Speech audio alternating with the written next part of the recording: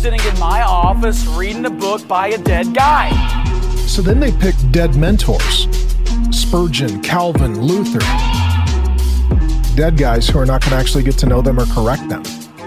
I have never read a book by a dead guy and had some thoughts in my head that occurred as a result of reading the dead guy's book, where the dead guy began to argue with me.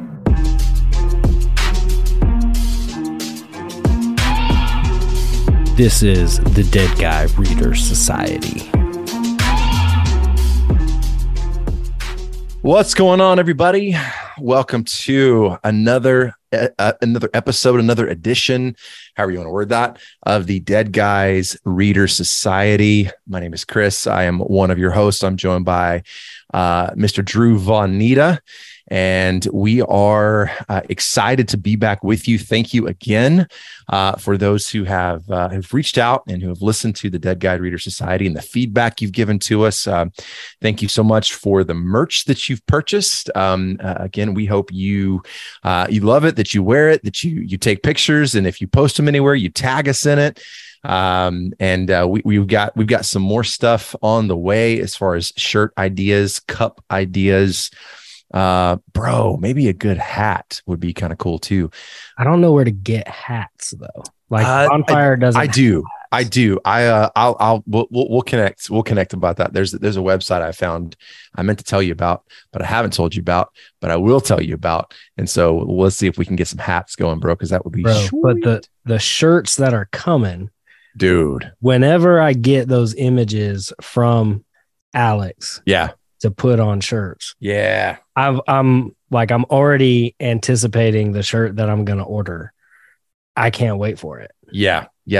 So there's some cool stuff coming. So thank you to everybody who's reached out. We've heard. I got a call from Mr. Dwayne Atkinson last week. He is, of course, the creator of the Bar Network, and he's the executive producer of the Just Thinking podcast, and just a good brother. He called me actually and just said, "Hey man, I just got to tell you what great work you guys are doing with the Dead Guy Reader Society. I love it." He's heard from some people who have loved it. So just in case you aren't aware, the Dead Guy Reader Society exists for those who profess faith in the Lord Jesus Christ and love to read the dead guys, those precious brethren who are no longer on this side of heaven, whose ministry and writings have stood the test of time, those who through their ministry still encourage, lift up, and contrary to what some wannabe Dollar General hireling pastors would say, they do argue with us. Were you going to say plagiarism? Yeah, I was, because I was thinking about Driscoll, and then I was thinking about Dollar General Driscoll. So, I guess technically you could say there's some plagiarism. Right. If you're talking about like taking ideas from, say, like Song of Solomon sermons and then like them.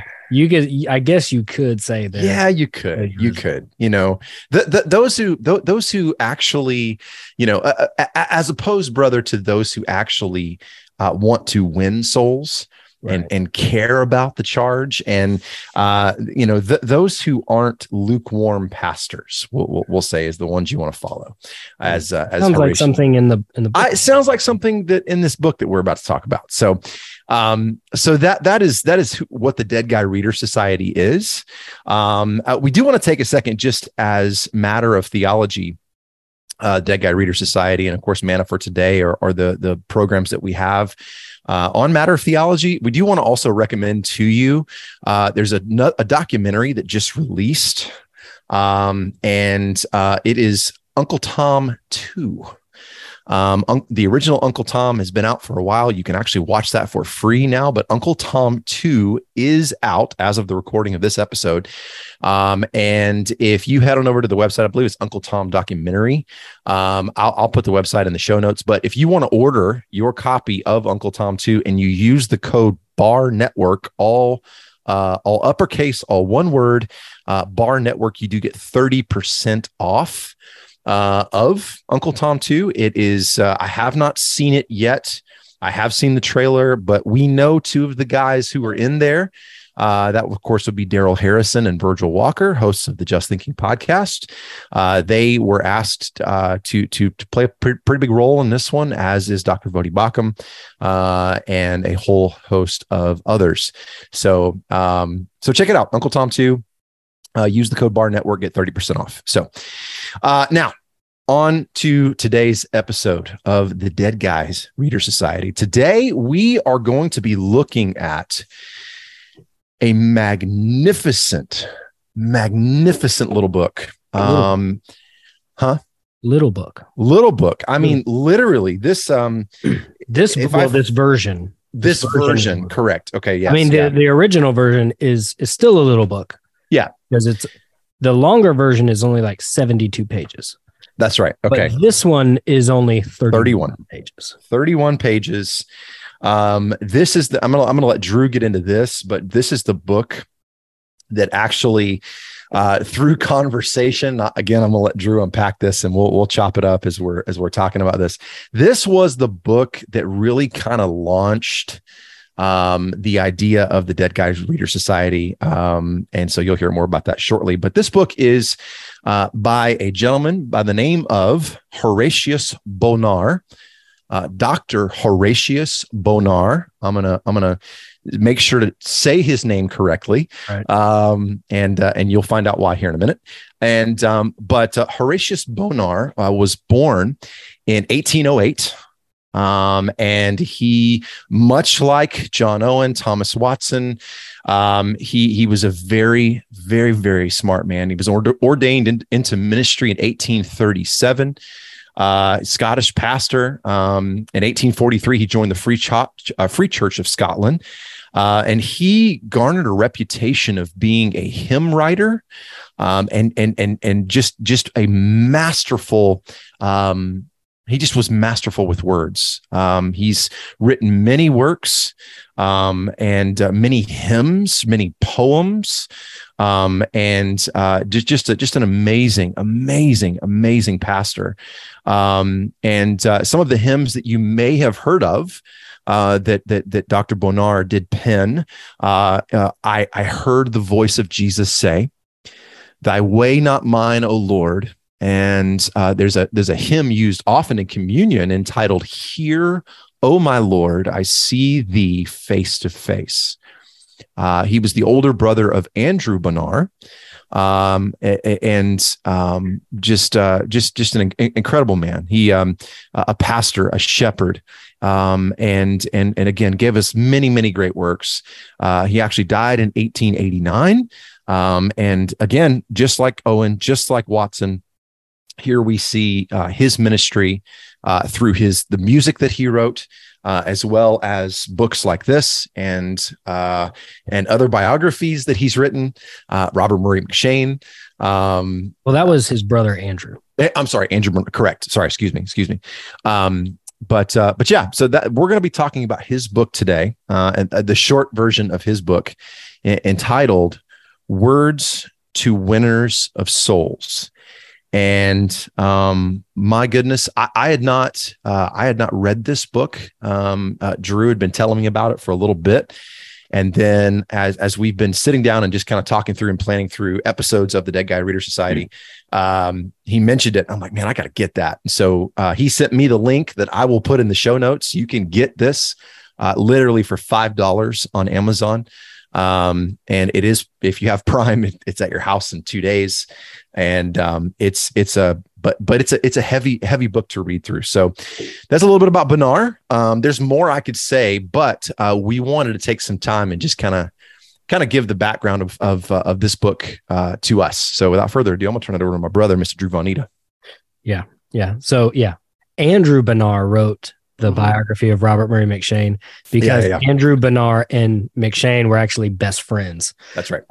And actually, Andrew Bonar has a book called The Diary. I think it's called The Diary and Life of Andrew Bonar. That's another really good devotional book. And it's really, if you get it, it's actually like a book on prayer, if you really want to do that.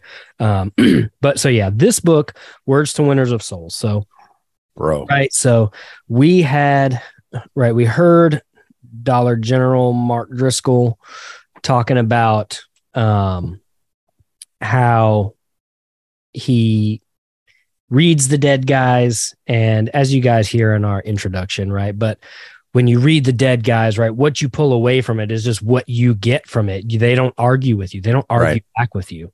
Right.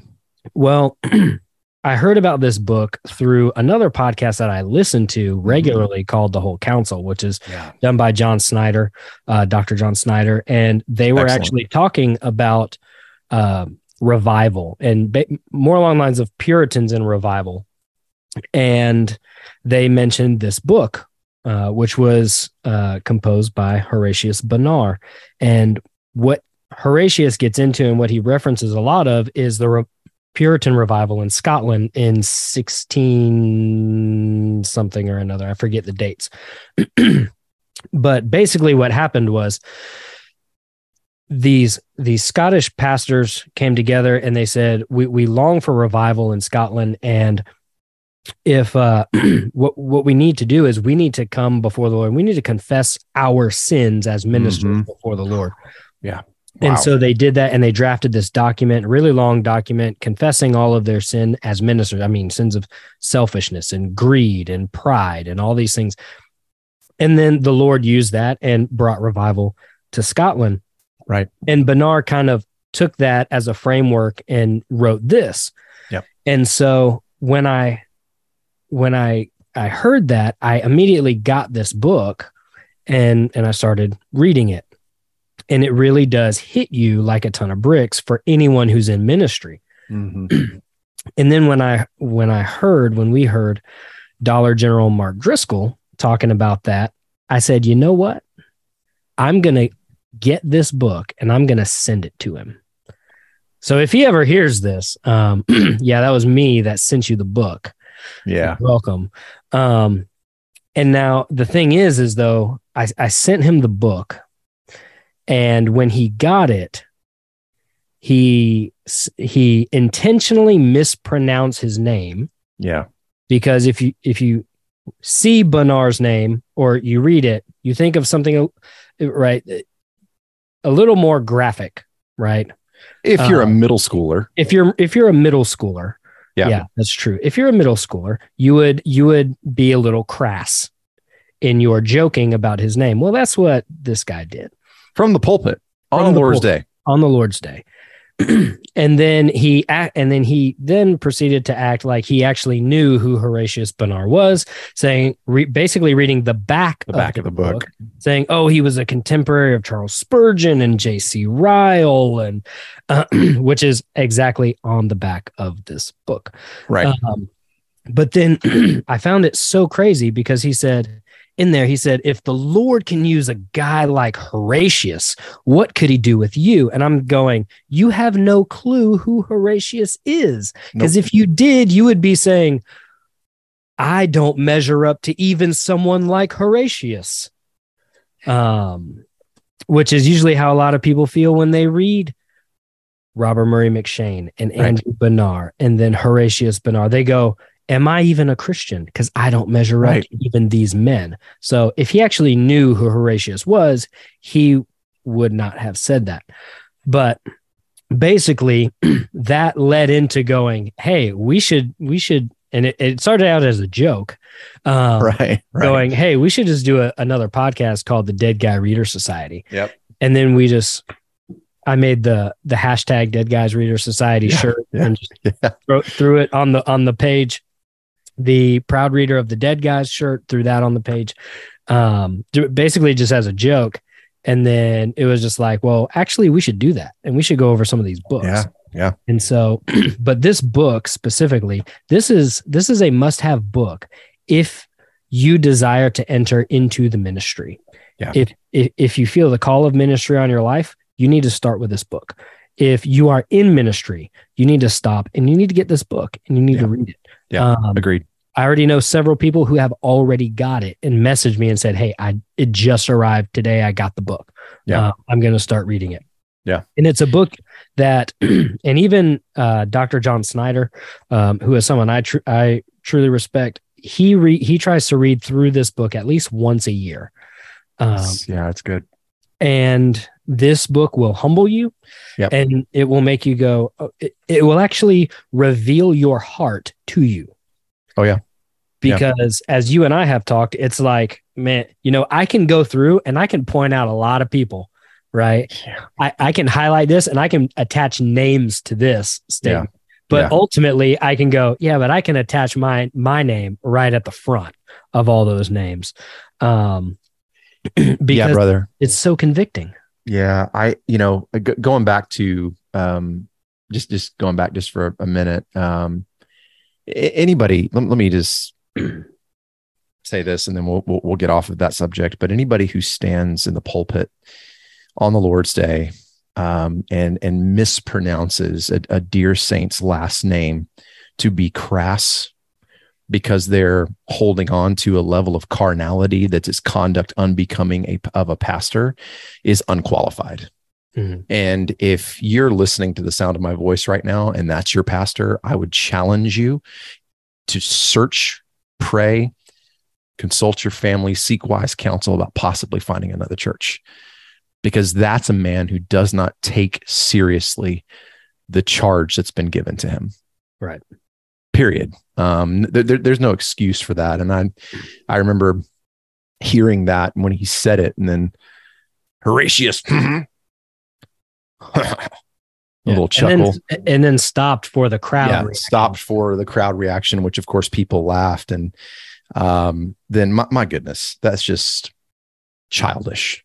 Mm-hmm. Childish. So moving into something you just said, and I want to echo and reinforce is, like you, I could read through this and I told you there were a couple of times that I did have those thoughts like that. I've seen that or heard that in this person or that person. But honestly, if you looked through my copy of this now, you would see a lot of notes in the margin that say "ouch," mm-hmm. or "that describes me," or "I need to repent." I actually wrote that out in the section where he's talking about secret prayer. Mm-hmm. And so, I mean, this, I would agree with you that anyone considering or involved in ministry from a pastoral shepherding standpoint to, just being involved in ministry. If you're a husband, I would challenge you to read this. If a husband, a father, as you are leading a ministry in your home, if you are a single mother or single parent, a mom, I would challenge you to get this book and to read it and to spend time with it and allow the words penned and the repentance shown in this book to affect you and challenge you and argue with you as it should. The reason that I think, brother, that you so very, very, very well state that anyone who is considering ministry or involved in ministry should read this book is because in the Western evangelical church today, those who profess to be Christians, there is this level of lukewarmness, if that's a word, that there's a level of holding on to and allowing carnality in and through what is done in the church, and the culture of any organization, whether that be a church or a business, a family, is set forth by its leader ultimately. And of course the church is the bride of Christ, and so the church should take on the DNA of Christ. Mm. That's what should happen. The pastor, the under shepherd, should take on the DNA of the chief shepherd. Of course, realizing that absolute extreme ownership of the church does belong to Christ. However, the way you approach your ministry matters, and because there are so many lukewarm pastors, is why we have so many lukewarm churches. Mm-hmm. Because these pastors are not taking ownership of their position, and their position is as a slave of Christ. And so, the first thing I wanted to pull from the book is right on first page, chapter 1. Listen to what he says. He says, quote, "The lukewarm ministry of one. That's what I have highlighted. Nice. Of one who is theoretically orthodox is often more extensively and fatally ruinous to souls than that of one grossly inconsistent or flagrantly heretical. Mm-hmm. And then he quotes Cecil Fletcher. He said, and Cecil Fletcher says this, he says, "What man on earth is so pernicious a drone as an idle minister?" said Cecil. And Fletcher remarked well that, quote, "lukewarm pastors make careless Christians," period, close quote. Yep. Yeah. All right. Well, if that doesn't argue with you, from the first page in the second paragraph, right? Right. Right. I mean, how dangerous lukewarm is, right? And right. So just the idea of lukewarm is useless. There's no use for it, for anything that's lukewarm, right? Correct. You can use hot water, you can use cold water, but lukewarm is nothing. And those ministers, I like how he says theoretically orthodox. Mm-hmm. They're appearing to be orthodox. They seem orthodox. They say some of the right things. They do some of the right things.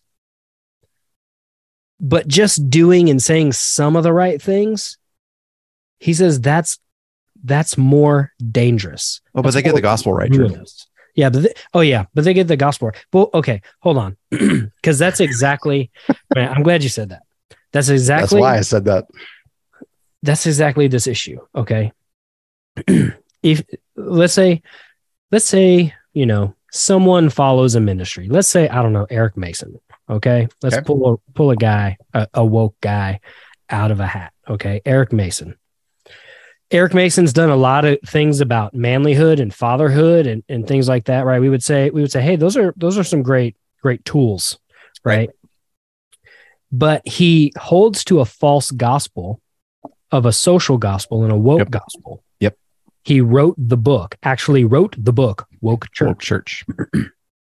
And because he holds to a false gospel, when he gives the gospel, just because he may get the words and of the gospel right, doesn't mean it's the same gospel. He's actually basing it on a false Christ, which is a Christ that can't save you. Now, let's say you have someone who's not woke, okay? Let's say you have someone who is probably Calvinistic in their soteriology, someone who doesn't want to deal with all this black and white nonsense, right? Right. Someone who is theoretically orthodox, to say, but they get the gospel right. Okay. They may get the principles of the gospel right, but then does their life reflect that they have been changed by the gospel? That's another marker we have to look at. Can I tell from this person, from this pastor, that their life has been impacted by the gospel? Because it will come out in the way that they speak and in the way that they act, especially from the pulpit and then also in private. Or let's say, I don't know, a group of Acts 29 pastors at a cohort that are sitting around a mellow mushroom table, dropping the F-bomb, right? I mean, I'm drinking a ton of beer, drinking beer. I mean, I'm just saying theoretically it might have happened. Yeah, I'm also speaking in theoretical, hypothetical hypotheticals. It really happened terms. So right, but those are exactly the things that Horatius is getting at here when he talks about the lukewarm, theoretically orthodox minister. He appears to do the things right, but and I like how you said it, because we talked about it yesterday. Yep. Or was it yesterday? I think it was. Living in the carnalities of the flesh. Correct. That's what a lot of ministers today are doing. Oh, but he has his theology set. Okay, great. Does he apply it? And because if he doesn't apply it, then it's not set. Right. It's not set. If your theology If your theology, your study of God, your understanding of who God is, your understanding of who Christ is, your understanding of what the church is and what her function is, who her head is, who her king is, if your theology is so set, you will not stand from the pulpit and make a mockery of the word and a mockery of the church by turning it into your comedy hour, by saying things like mispronouncing this gentleman's name for a joke based out of coarse, inappropriate, familiar jesting that everybody knows you're going to do because that's who you are. Then your theology is not set. Right. Now, on one hand, brother, when we're talking about people like this and we're talking about situations like this, I can identify with Paul in Philippians chapter 1, right? That there are some who are preaching the gospel for selfish ambition rather than from pure motives, as Paul says in Philippians 1:17. And Paul is still thankful that the gospel, right, that the words are being spoken, that the gospel is being proclaimed, and amen, and right onto that. I identify with Paul there. At the same time, I look at this and go, you are in the position of being a mouthpiece for Christ. When you step into that pulpit, preacher, Christ should speak through you. There should be nothing that comes out of your mouth that is not fueled by or just pushed by the very words of Christ found in the Word of God. That means no coarse jesting, no language. Stop making jokes. Stop making comments about. Preach Christ. Mm-hmm.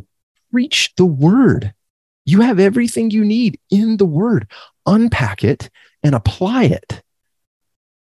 And when you don't do that, what you end up having is a lukewarm pastor.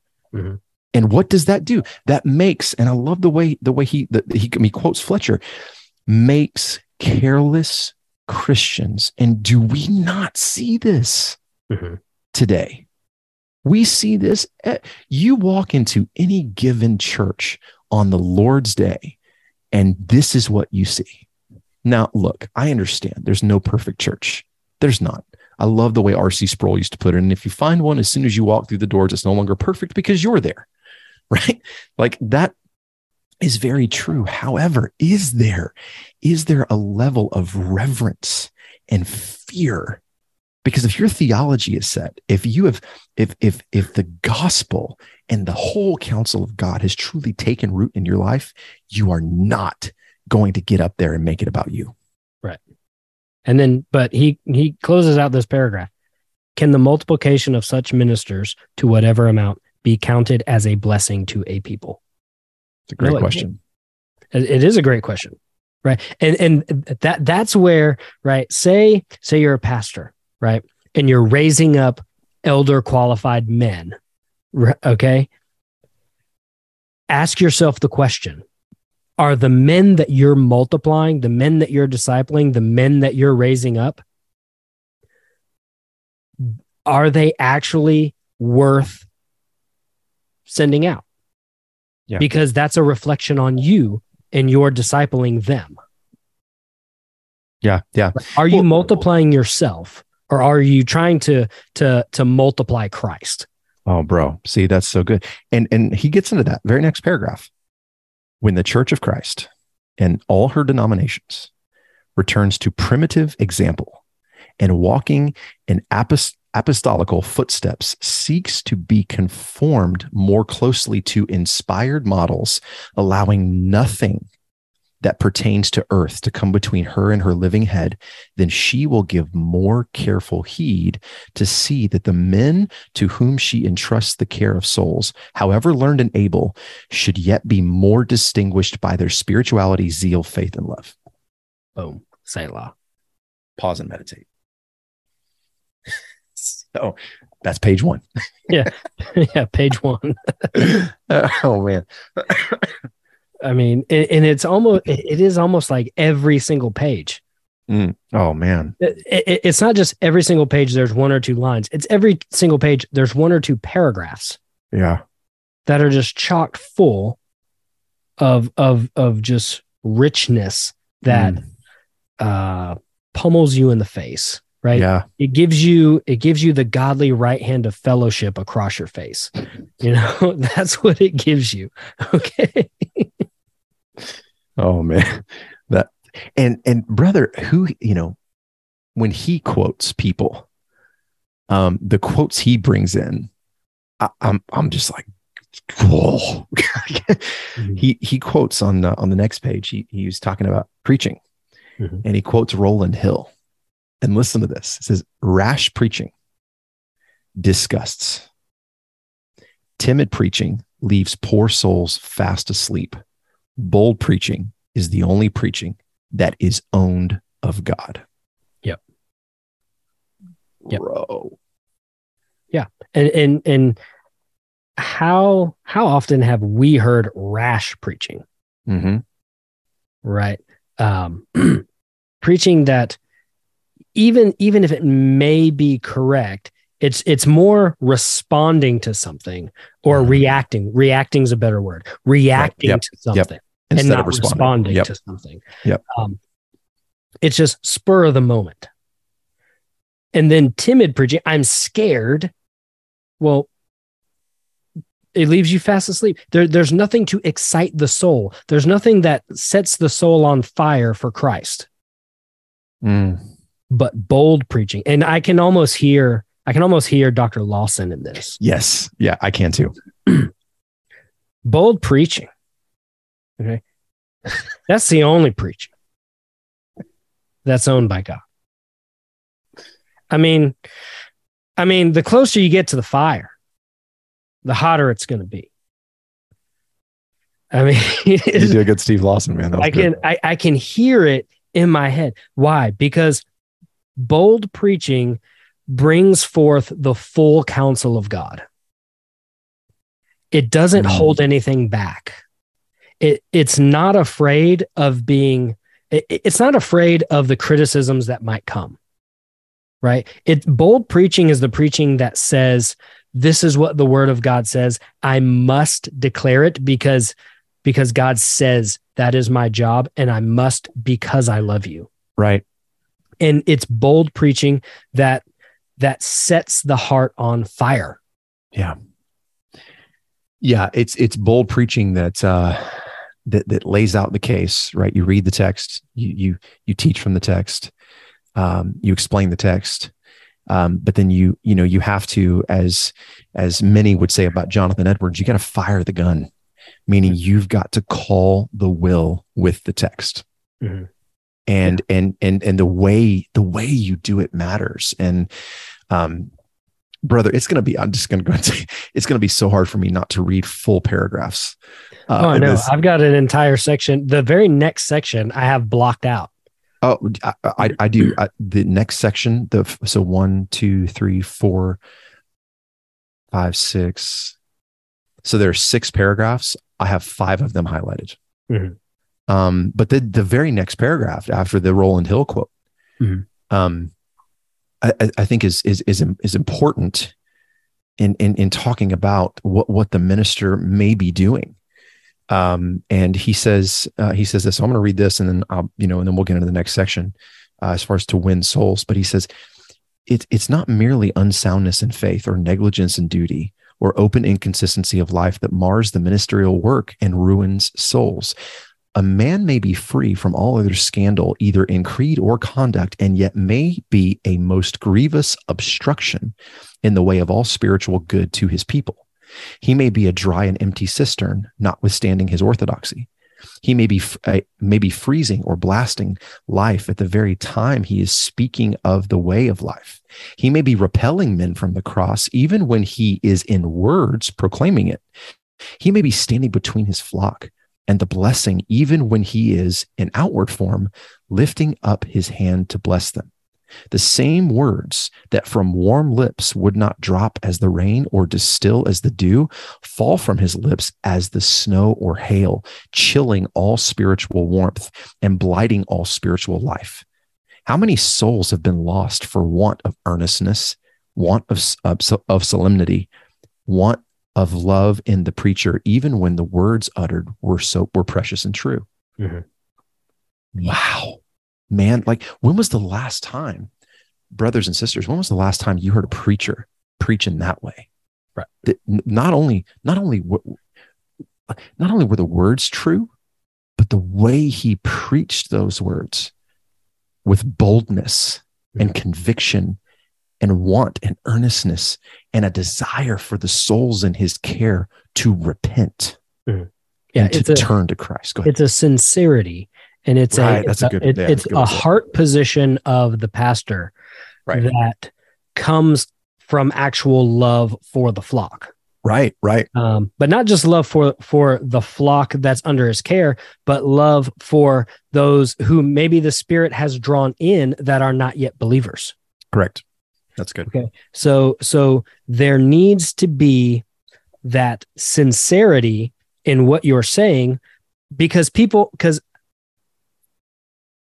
if you don't believe what you're saying, people can tell you don't believe what you're saying. Yeah, authenticity's communicable. Yeah, you what you're saying might be true, but if I can tell that you don't even believe it's true, why should I believe it's true? Or if you say you care about me, but then you're not pleading, pleading with me to repent. It's like so often people say that Calvinists are not evangelists, and that if you're a Calvinist and you believe in the predestination, if you, then what's the point of evangelizing, right? Mm-hmm. And it is the Lord's sovereignty and predestination. Going back to Dr. Lawson, I've heard him talk about this a bunch. That guarantees success in evangelism. Right. So we do earnestly plead for those who have not turned to Christ and repentance of sin, to repent and believe and be baptized. Like we beg them to do so. How many times, like going back to what we're saying, well, they get the gospel right. Well, look, if you are preaching on a Lord's Day as a pastor, if you're a pastor, shepherd, or elder out there, and you're preaching on the Lord's Day, and you just tack on the gospel at some point in your sermon, but aren't begging. And when I say begging, I don't mean that in a negative book. Maybe a better word is pleading. Mm. Pleading for, behold, today is the day of salvation. I would urge you, brothers, sisters, turn to Christ. We are not guaranteed tomorrow. We are not guaranteed another breath. Every breath we receive is a mercy of God. As Jonathan Edwards said, we are but one breath away from the hell we so rightly deserve because of our sin. But it's by God's sheer grace that he hasn't cast us there already. Stop, repent, believe on Christ. Turn. Like, when was the last time you heard that? When was the last time when you shared the gospel that's how you shared it? Right. Like, don't be so proud not to beg people to heaven. Right. Well, I mean, just thinking about in everyday life, people, right? This is a section that can easily be applied to just the regular Christian. Yep. Okay. So think about people who may be in your family that don't know Christ, that are in sin. Maybe they're in homosexuality or whatever. Right. And here's the thing. You're so afraid to give them the gospel because you're afraid you will be viewed as judgmental and unloving. Okay. Either go wrestle with the devil and say, not my kid, and pull them into the light, kicking and screaming if you have to. Right. Otherwise, you know what you're saying? I don't care if you burn in hell, because as long as I'm not viewed as judgmental. Right. That's essentially what you're saying. And so the pastor here, who is standing in the way, right? Who does not have the earnestness, who does not have the sincerity, who is not pleading with the people, turn from sin, cling to Christ. He's not waging war for his congregation. No. And this pastor that's being described by Horatius Bonar, he's saying that this pastor basically would not care if anyone in his flock went to hell. Yeah. That's what their actions are saying. Yep. Amen, brother. Amen. But that's it. I mean, you just can't tack it on and just go, live the life that we could and die the death that we deserve, and think, oh, I shared the gospel today.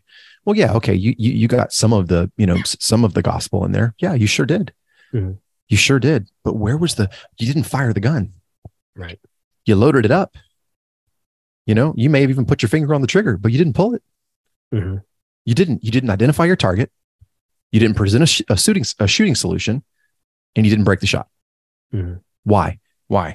And why do we all do this, right? As believers, right? Going back to what you were just saying, is because ultimately we fear man more than we fear God.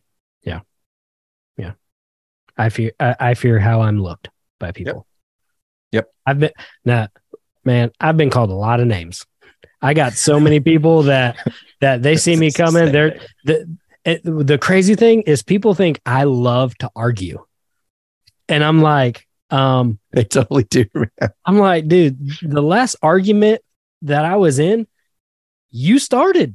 It wasn't me.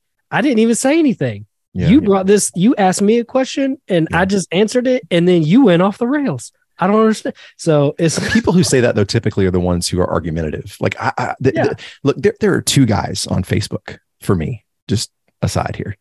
There are two guys on Facebook for me who do that. I could share earlier, let me get my phone.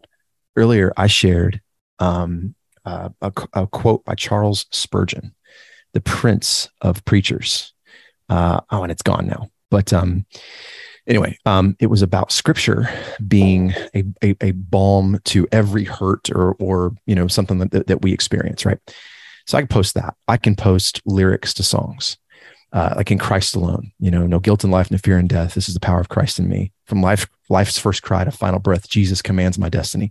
I posted that quote recently. Okay. Right. These are brothers who I've done ministry with. I've played music with. And these two guys will not like or share or comment on anything unless they disagree with it or it's something that steps on their toes. Yeah. They're the ones who are argumentative. Yeah. Yeah. I've got two guys like that too. And I called them out on it. Oh, I have to. Right. I called one of the guys. I called them out in front on the actual post that they were arguing about. And I said, dude, I never, you and this other person, you never comment unless it's on something you disagree on. Yeah. So what is your purpose in coming on here or in whatnot? To be argumentative. I'm like, I'm not the one that goes and starts arguments, but yet there are certain people in my life that I'm really close with that think I just love to argue. And I'm like, I don't start any of these arguments. I don't get it. Yeah. So a little side there. Now this next section, brother, we were just talking about, man, is one of the best in the whole book. And it kind of, again, we're talking about this theme, but Horatius here just lays it out, right? Lays it out. We take for granted that the object of Christian ministry is to convert sinners and to edify the body of Christ. Yeah, we do. Mm-hmm. No faithful minister can possibly rest sure of this. Applause, fame, popularity, honor, wealth, all these are vain. If souls are not won, if saints are not matured, our ministry itself is vain. Yes. Selah. This gets into something I've said before. And a lot of people view the success of a church numerically. Correct. How many people come in and how much money they have. But these things at the end is what defines success of a church. Amen. Winning souls. Simple. Maturity. I would also add growing in holiness. Right. Is a way that I would probably rephrase that. Right. Yes. Right. So bringing people to Christ, discipling them in holiness. Yep. That is the sign of a successful church. Yep. Yeah, absolutely. And then he gets into asking some fantastic questions. Yeah, I've got that section blocked out too. I just said, wow. I wrote wow out. Why don't you go through some of those, man? Yeah. So he says, the question therefore, right? So remember, we're following right on the heels of If souls are not won, if saints are not matured, our ministry is in vain.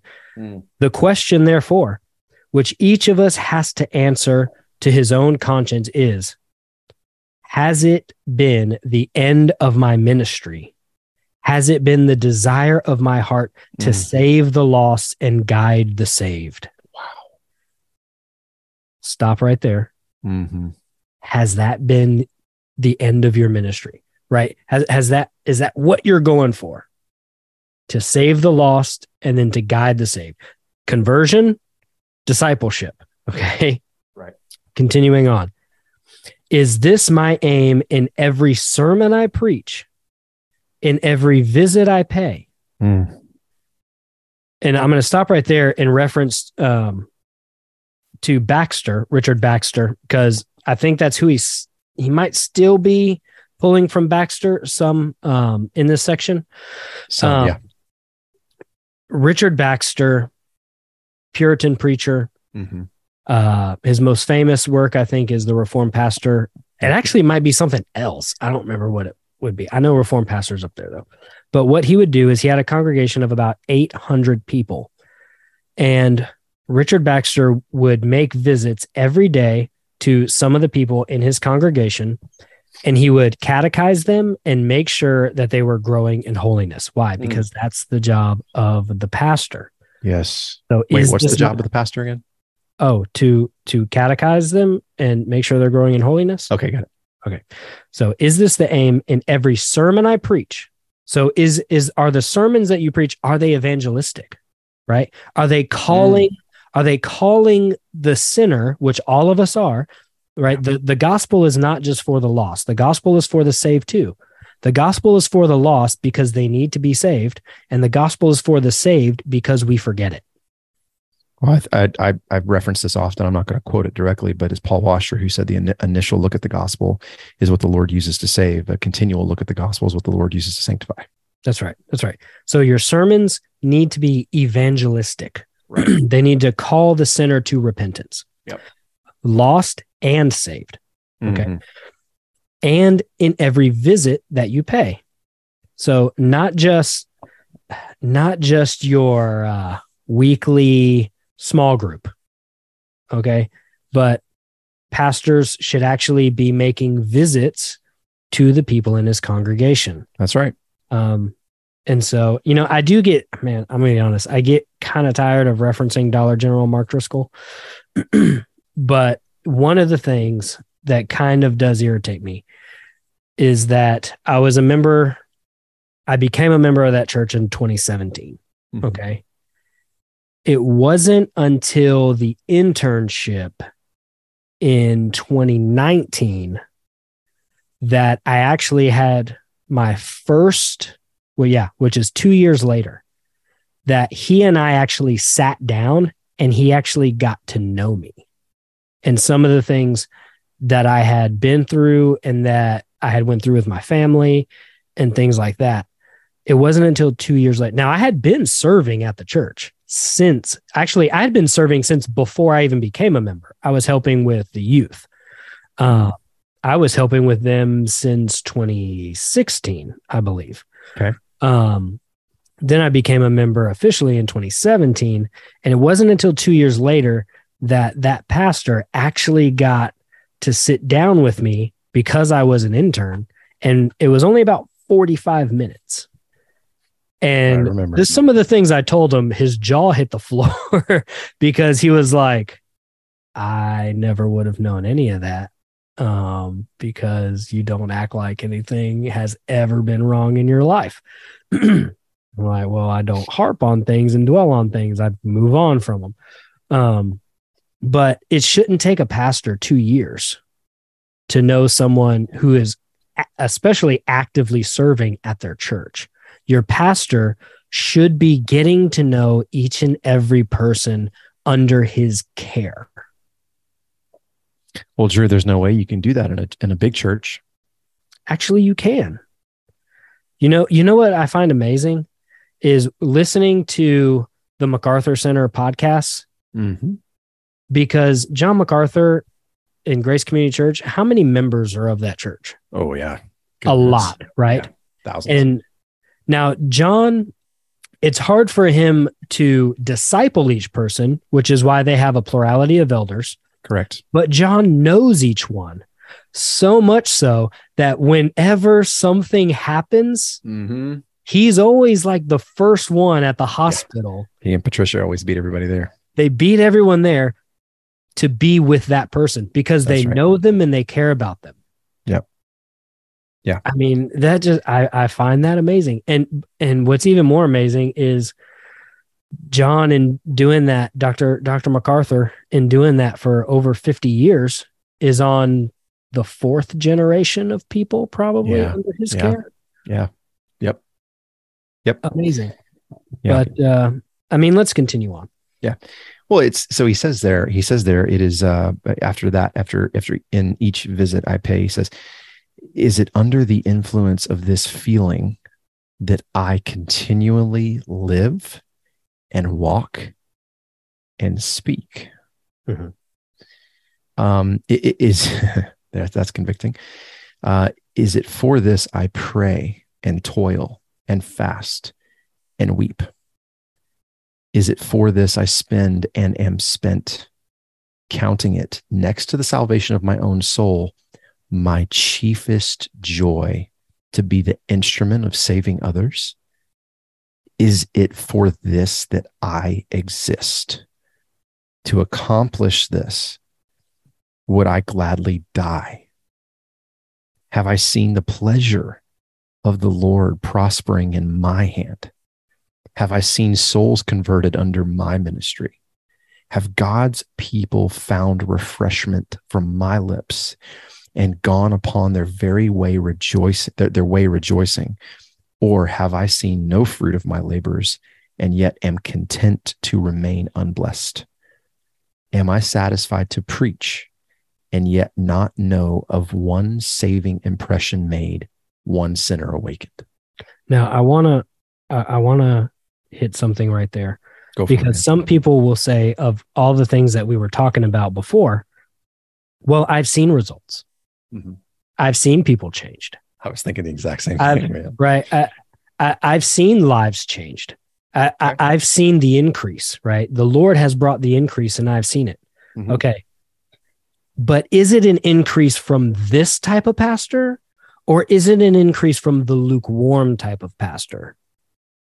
Because the lukewarm type of pastor is going to produce what? The careless Christian, which is just a multiplication or a copy of himself. But this type of pastor that we're reading about in this section,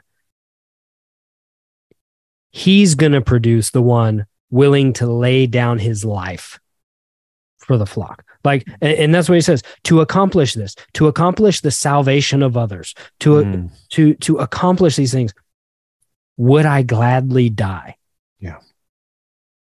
Yeah. Wow. Amen. And then in the very next sentence, he says, nothing short of positive success can satisfy the true minister of Christ. His plans may proceed smoothly, and his external machinery may work steadily, but without actual fruit in the saving of souls, he counts all these things as nothing. And let me bring this back to scripture real quick, because when I read these questions, my mind was drawn to 1 Peter 5. Therefore, I exhort the elders among you as your fellow elder and witness of the sufferings of Christ, and a partaker also of the glory that is to be revealed. Shepherd the flock of God among you, overseeing, not under compulsion, but willingly according to God, not for dishonest gain, but with eagerness. Eagerness. Is it a something? I like the way he says, is it your chief joy? Is it the reason apart from your own salvation? Is it your chiefest joy? Is it the reason you exist? The reason your feet hit the floor every day? And is it your aim in everything you do? I like the way he says, is it where you live, walk, and speak? Is it because of this that you pray, toil, fast, and weep? Shepherd the flock with eagerness. Go ahead. Yeah. I mean, hey, I I love the Georgia Bulldogs as much as the next UGA fan, but I can do without, if that means on a Saturday, I get to do something, let's say, evangelize or something, right? I can do without Sunday football. I can do without those things. There are more preachers and more pastors who've given themselves that title who will wear their voices out screaming at a television than they will. They would rather wear their voices out screaming at a television than wear their voices out urging souls to repent. Mm-hmm. Yeah, that's right. That's good. You should put that on Facebook. Yeah. I'm sure one of those two guys would say something and argue with me.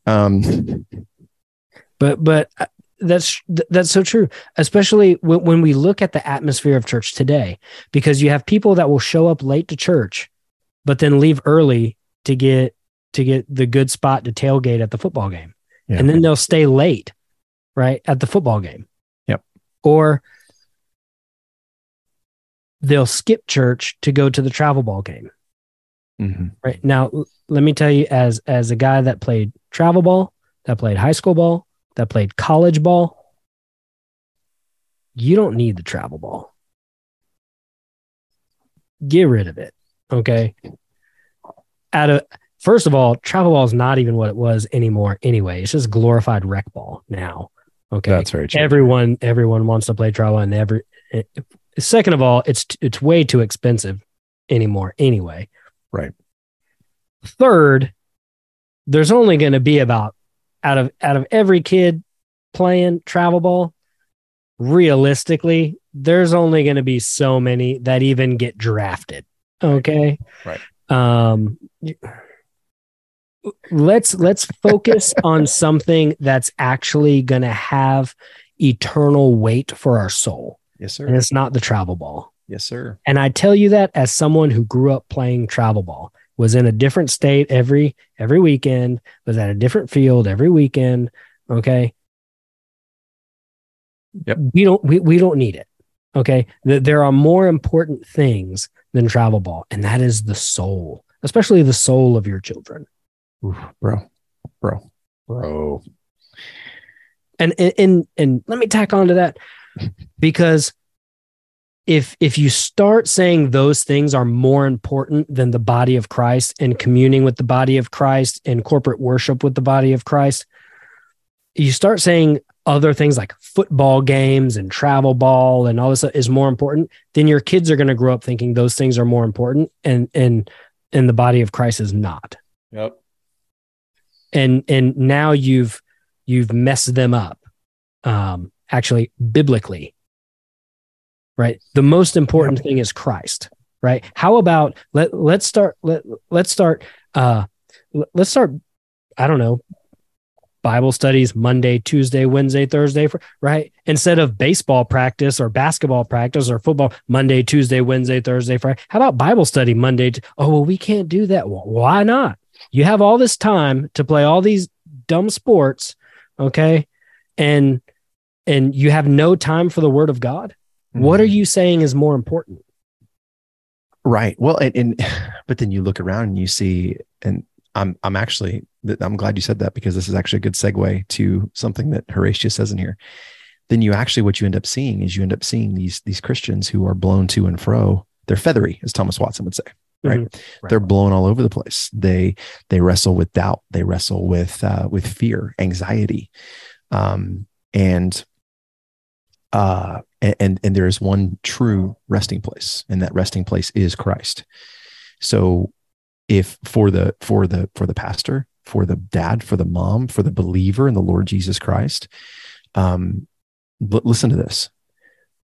The one true goal or resting place where doubt and weariness, the stings of a pricking conscience, and the longings of an unsatisfied soul will all be quieted is Christ himself. Not the church, but Christ. Not doctrine, but Christ. Not forms, but Christ. Not ceremonies, but Christ.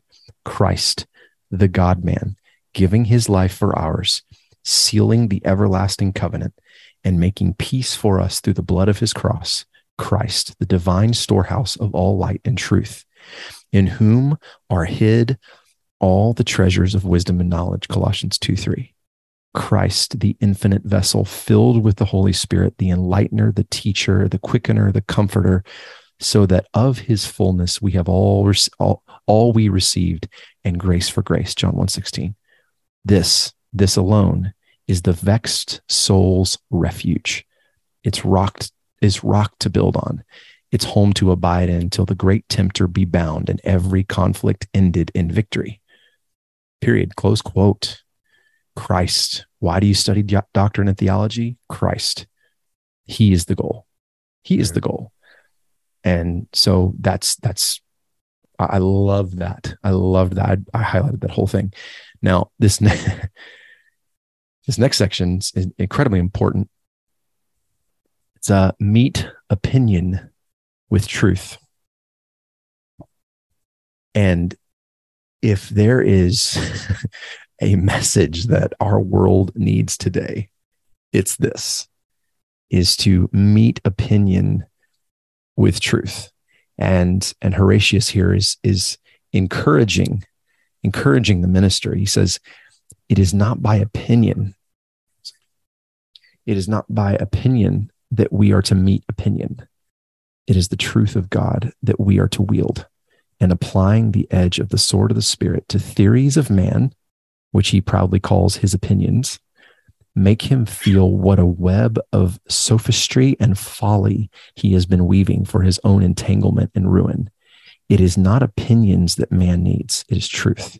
It is not theology. It is God. It is not religion. It is Christ. It is not literature and science, but the knowledge of the free love of God is the gift of his only begotten Son. Dude. Yep.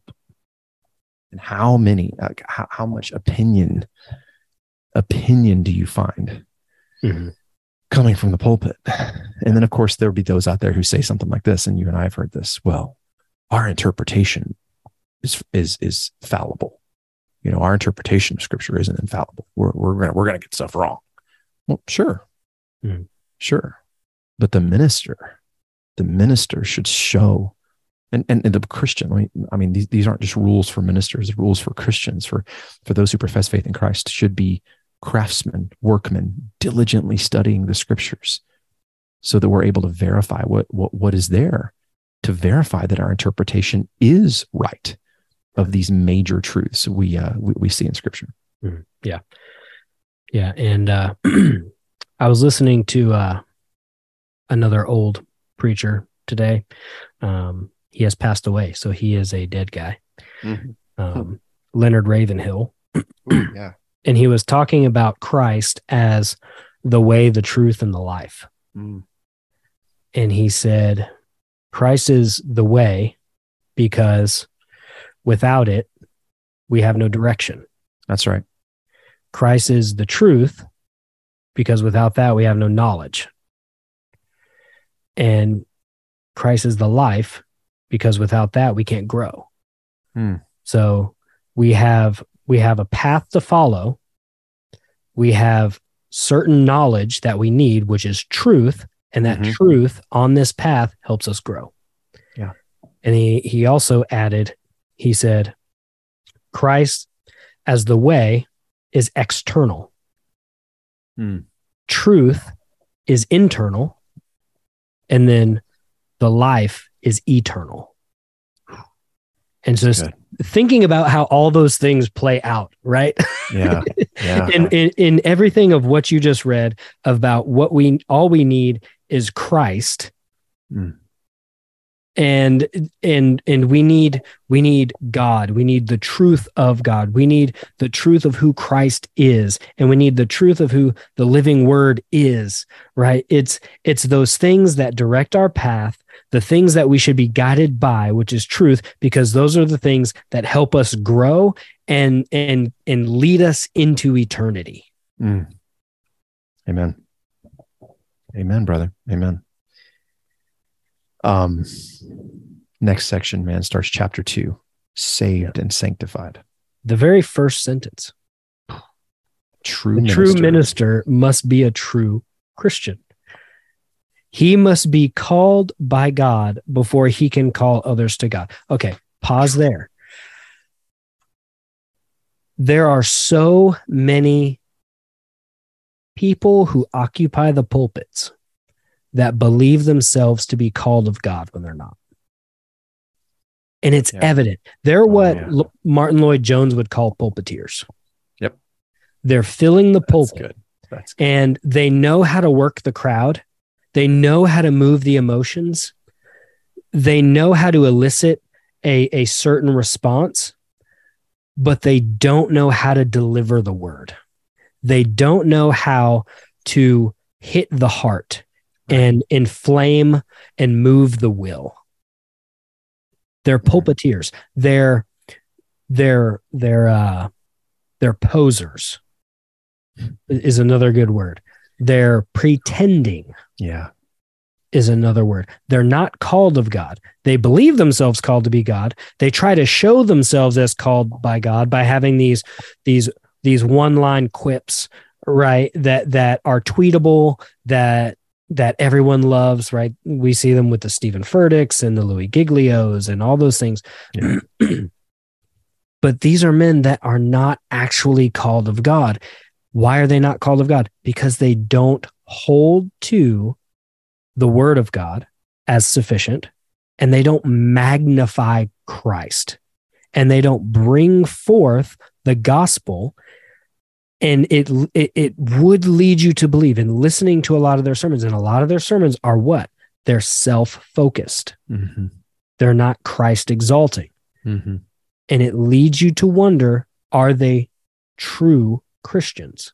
Because the true Christian minister, who is the true Christian, can do nothing but exalt Christ. Mm. It's a very simple it's a very simple concept. It's a very simple truth. You would think. Right. The minister, the under shepherd, is a mouthpiece, a slave, not to your own whims, wealth, reputation, to an extent. But you're called to be a slave of Christ and a messenger sent to deliver the king's message. You are a herald, not a hireling. Mm-hmm. You are to be a slave of Christ, not a slave to yourself. I mean, it's not difficult. You're to be a slave of Christ and a slave to those in your care. Mm-hmm. Period. Like I don't. Yeah, and being a good orator does not mean you're called by God. No. I mean, it's. I heard a scrolling through Facebook today, and I heard a pastor of a church around here, very seeker sensitive. You know, you drive by their church on a little highway here in town, and you know they are all the time exegeting movies and unpack. You know, all the time bragging about how many salvations they had on any given Lord's Day, and this guy is the preacher is saying, don't talk so much about the truth, just love. That's what Jesus did. Jesus just loved. That's what he said. Did he say that in his tight muscle shirt? He did. Yeah.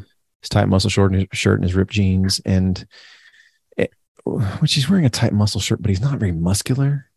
Which is weird because he used to be in the gym all the time. Yeah. Anyway, not the point, but good point. But that's not it. Jesus didn't just love. Jesus came to show us the Father, and Jesus had some rebukes, some strong words and admonishment for those pretenders. What did he say to the woman at the well about worship? Those who worship him must do so in spirit and in truth. And in truth. Spirit is location. Truth is the manner. Right. So everything we do, we must do in a manner of within the truth of who God is. Right. There's no focus on holy living. There's no focus on anything like that. Like I was listening to came up on just a feed today on YouTube. I was trying to find something for Noah, and a podcast that I told you about. That I don't know why I torture myself and listen to parts of it, but I did. And the guy on there was just talking about, I used to be one of these guys who I would just, I had to follow all these rules. And now it's just like grace. Just walk by the Spirit, just grace and walk by the Spirit. And I'm like, okay, but how do you do that? Mm-hmm.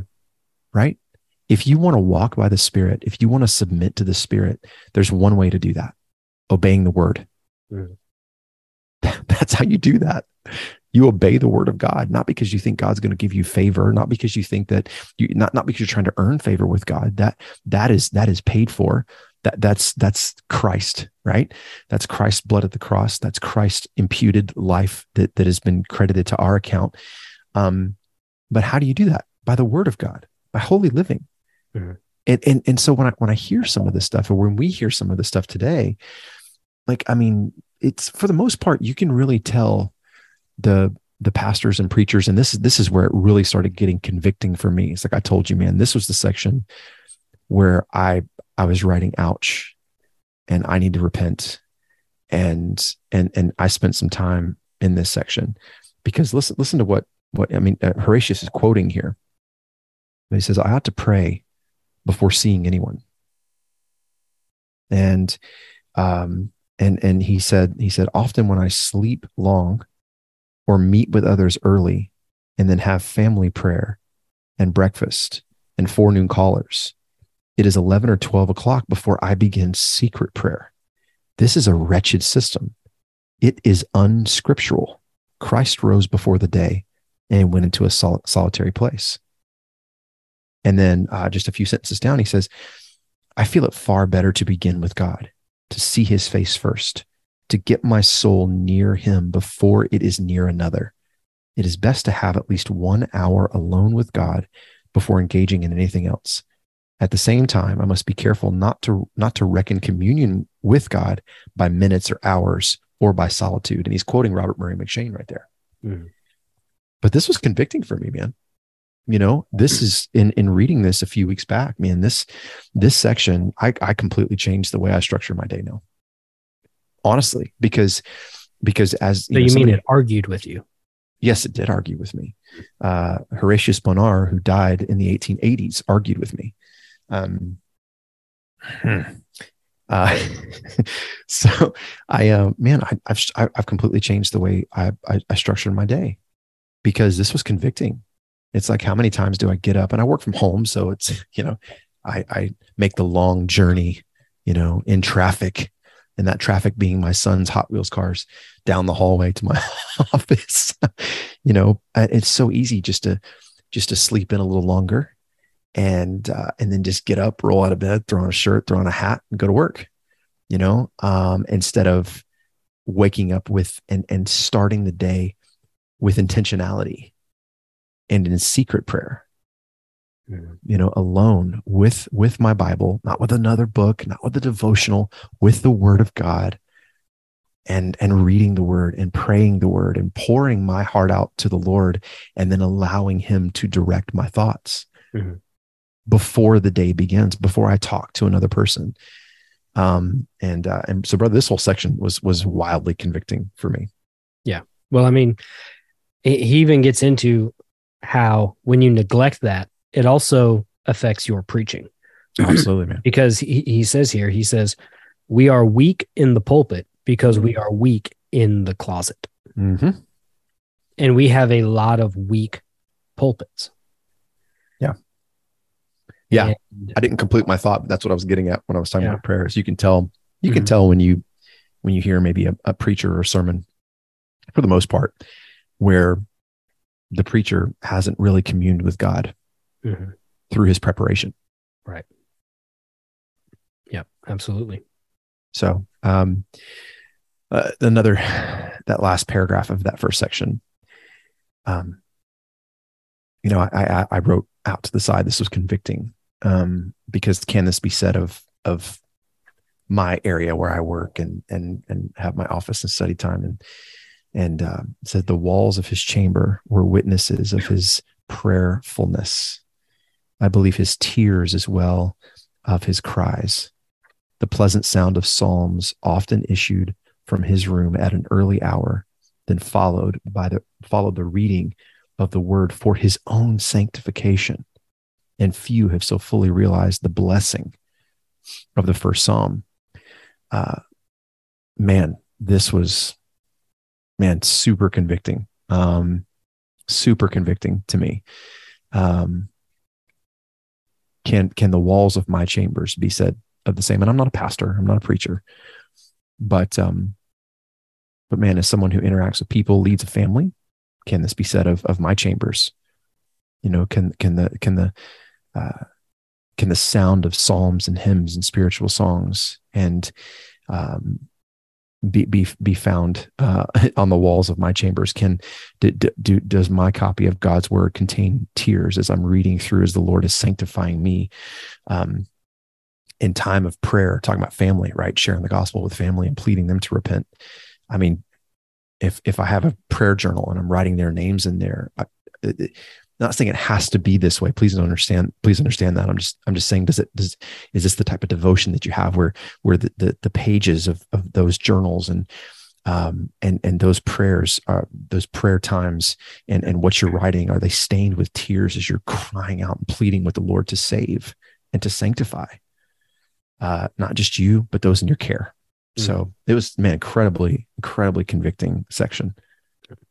Bro, this is going to be a really long episode. Yeah. I'm pretty we might. sure. Well, I mean, yes and no. Because he gets into, this middle section when they really start, like when he starts getting into the confessions of the shortcomings. Mm-hmm. I mean, I wasn't really going to go over those too much, but we can split it up into 2 parts if we need to, man. Oh, I mean, it doesn't matter to me. I'm just saying we're on page 6. We're on page 6, and we've been going for what, an hour and a half or something like that. Something like that, like an hour, I think. Like we've been going for a while, but that just goes to show you how much of an impact these 6 pages can have on you. 6 pages. 6 pages. 6 pages. And how long did it take us to actually get to where we were going to record this episode? Right, 2 weeks. Yeah. Now, and there's just so much to cover, because you can literally cover every single section. Almost every paragraph be a 30-minute section on this. Yeah. Well, and we've already talked about that next section, that study the speakers, not the sermons. And we've already kind of talked about that a little bit, but he says there in that first paragraph, it is living fellowship with a living Savior, which, transforming us into his image, fits us for being able and successful ministers of the gospel. Mm-hmm. Right? It's time with the Lord. It's walking with God. It's fellowship with him through the word, through prayer, that makes any minister successful. Mm-hmm. And again, you can tell when that hasn't been the case. You can tell when there are those of us, and I say us, just as speaking as believers as a whole, who, you can tell, from the fragrance of their life. And I don't mean by the cologne they use, or hopefully, you don't, because that stuff's awful for you. But I mean that fragrance that seems to come from, and Horatius gets into this, from nearness to Christ, nearness and intimacy to Christ, and an assimilation of Christ's character. So you can tell when that happens, when that takes place. Mm-hmm. Yep. So where do you want to jump to next with this book? What about I highlighted the title of chapter 3, Dangers of Ministerial Professionalism. Mm-hmm. And that's a man.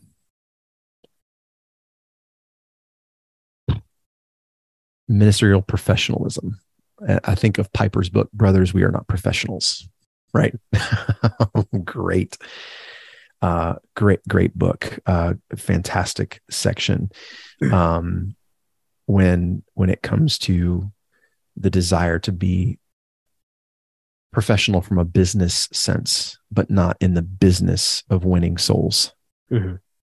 And I mean, we see that a lot today, right? We see the business of church. I remember being on staff at a church where the elders were nothing but hirelings and yes men and viewed the pastor as the quote unquote CEO. And that's what they actually said. I remember there was a meeting that we had because there was some division within the church. And the reason that there was division is because of truth. You know, truth draws a hard line, and there should be. We should divide over truth. We absolutely should. You know, to keep truth is of greater importance than to keep peace. J.C. Ryle said. Brother, there was a group of men sitting around a table, and the pastor was like, "Hey, I want you to go, everyone, and just find a passage of scripture that talks about unity, and we're going to read it." And so he's asking people to go cherry pick scripture and read these verses. And one of the elders, brother, I kid you not, I'll never forget this. He said, "Well, we should just do what so-and-so says." The pastor. That's what he said. We should just do what he says. And everybody was just talking about, pontificating about unity. And finally I spoke up. And my brother-in-law was there, by the way. Fun. Yeah. And I said, yeah.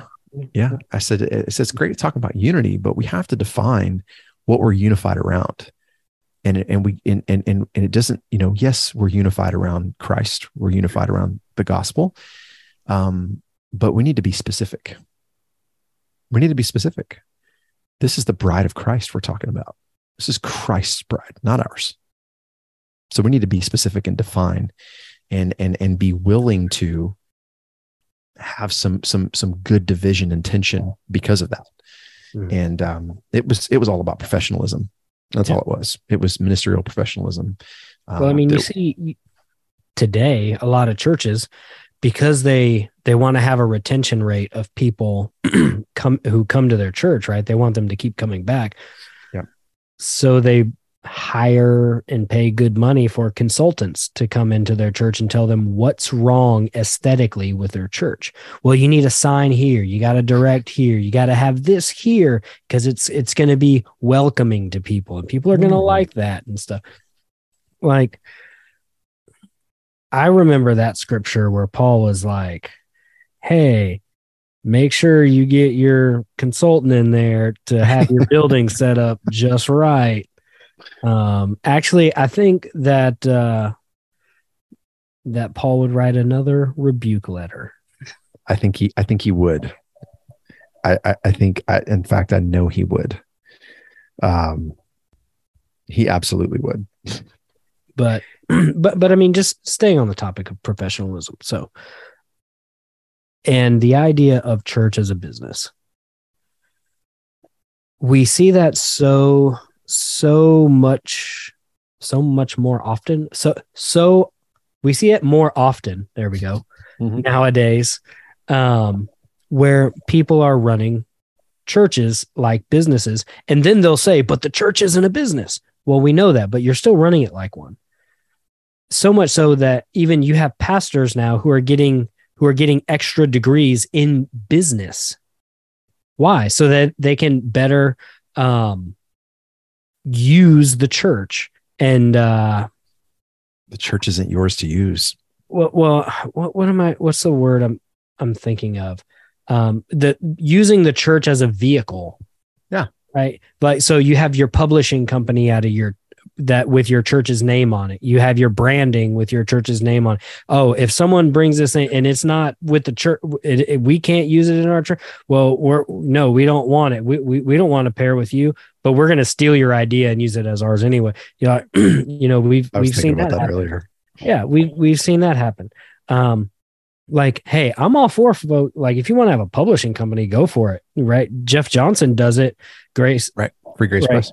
Yeah, Free Grace Press. He's got and he started that as a means to help fund the church, but he doesn't use that as a means to help fund himself. And so we see a lot of these business ventures come from churches as a means to fund the pastor. Mm-hmm. And, and now we see, oh my goodness, man, I'm trying to think of how often Puritan pastors took sabbaticals, right? Or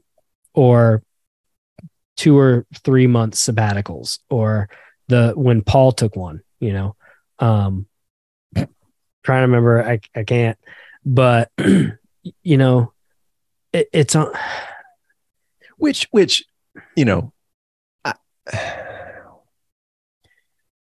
look, man, I'm not necessarily against it, but the only time I'm actually against it is when you're not actually doing any work that requires it, or it's means right. it's observed. Correct. Yeah. That's the thing. I mean, it's one thing, right? So once a year, we were talking about MacArthur earlier.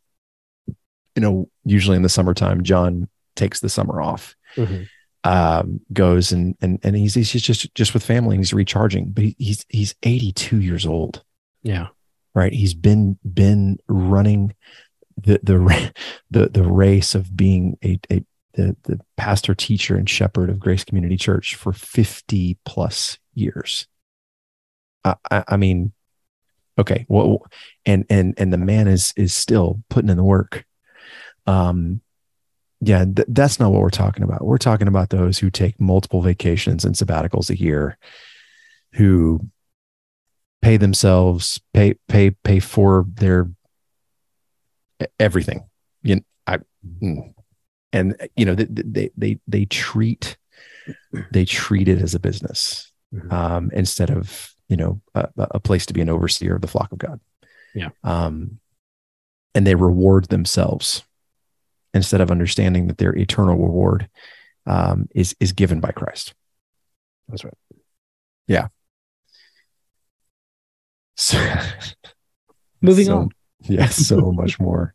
Anyway, and that gets in maybe the next section we could talk about here. Skipping over to page 10. For God's glory and man's good. He says, how refreshing the lives of those who lived only for the glory of God and for the good of souls.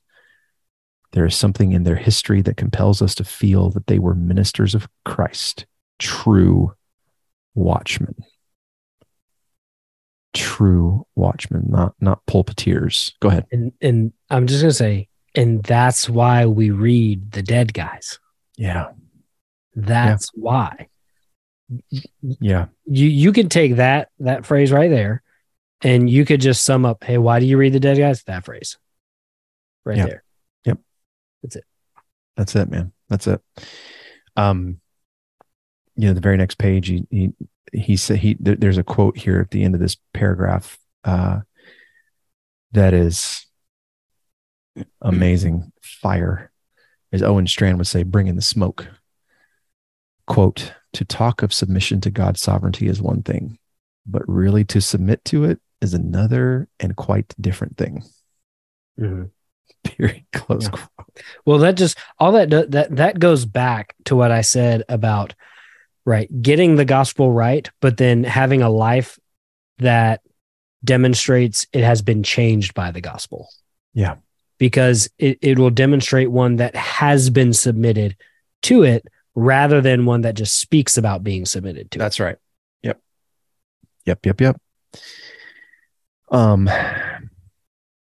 So flipping over a couple of pages, page 12, covering falsehood with truth.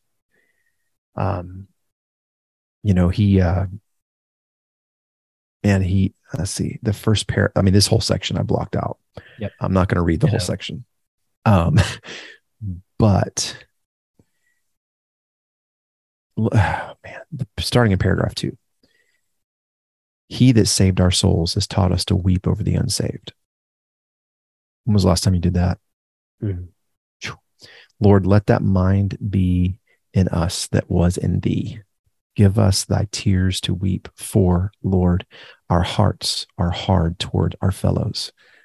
We can see thousands perish around us, and our sleep never be disturbed.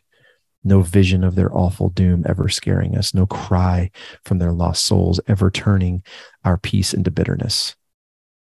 Our families, our schools, our congregations, not to speak of the cities at large, our land, our world, might well, what was that? Send us daily to our knees. Go ahead. Yeah, thank you. For the loss of even one soul is terrible beyond conception.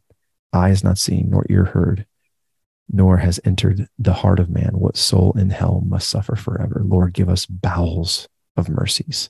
What a mystery. The soul and eternity of one man depends on the voice of another. Ouch. And that's what I wrote. Yeah. Is ouch. That reminded me of Luke 6. You know, Luke 6, when speaking of the rich man, right? Rich man and Lazarus, go to my family, tell them, tell them what I'm experiencing, warn them. Man, when was the last time we did that? Yeah. What you got, man? You said, ouch. I'm over here thinking continual open wound, right? Is because you think about, because we all have family members. Yeah. We all live in cities that are just full of unsaved people and just the depravity. We turn on TV and we see depravity at large. Yeah. And yet a lot of times we're still conditioned to just sit and indulge, whether it be music, movies, TV shows, conversation. Yeah. And it's one of those things that go, who's going to be the man that steps up and says, okay, no, right? To be in Christ. Therefore we must repent. Right. Because I love you, I'm going to snatch you away from the flame. I mean, it's just, it's convicting.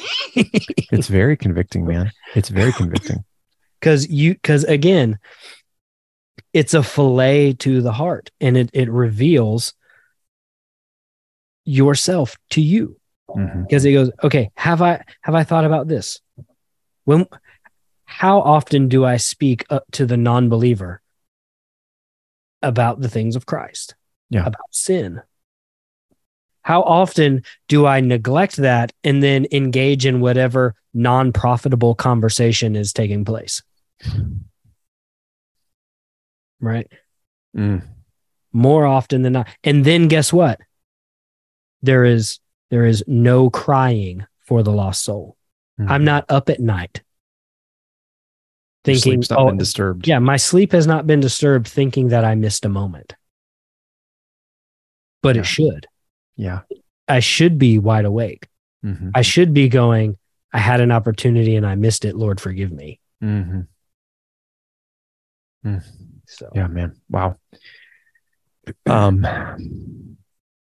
Chapter 4, man, he gets into, man, this first section. Now, chapter 4 is, even if you just got this, and say you got this book and the only thing in it was chapter 4. Yeah. It's still very profitable. Oh, very. Yeah. Well, I mean, yeah. Starts out by talking about,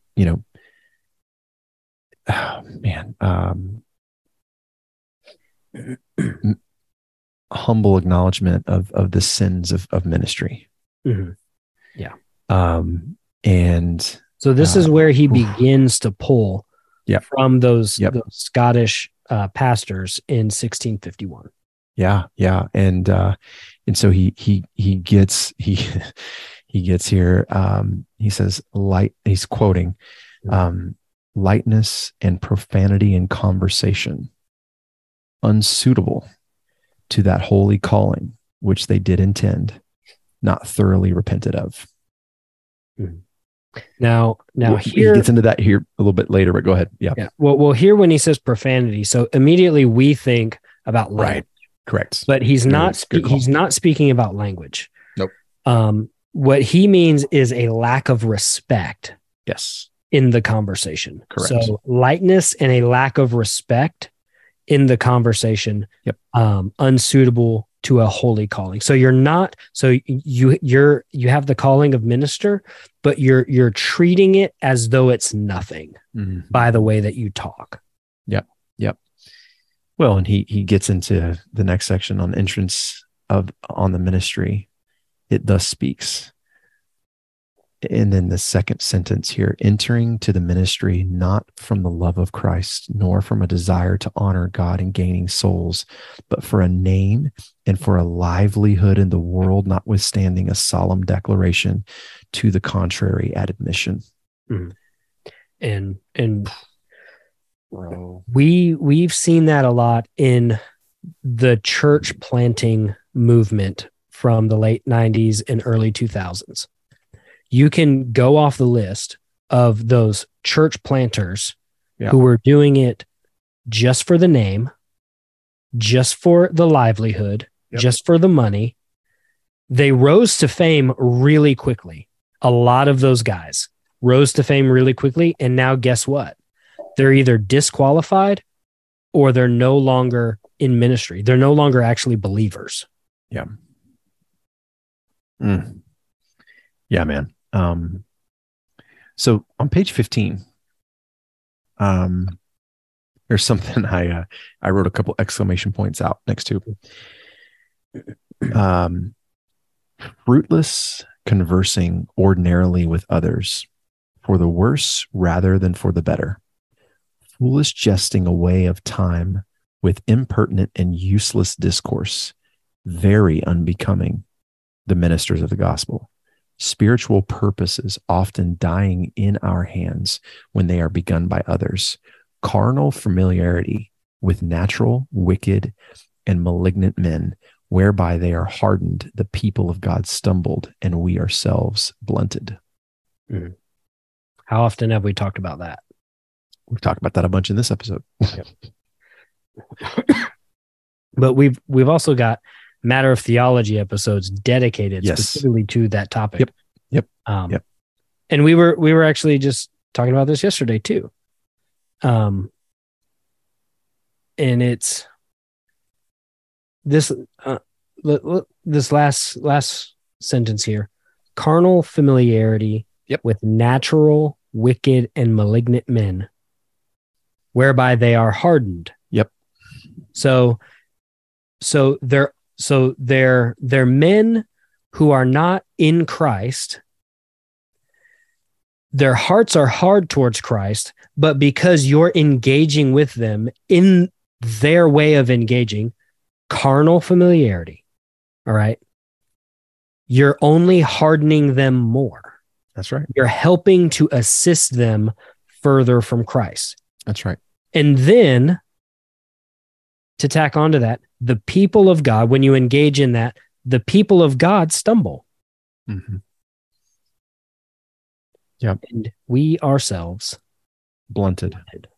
And you think about an instrument, right? I just got this today. It's others can't see it, but it's a dagger.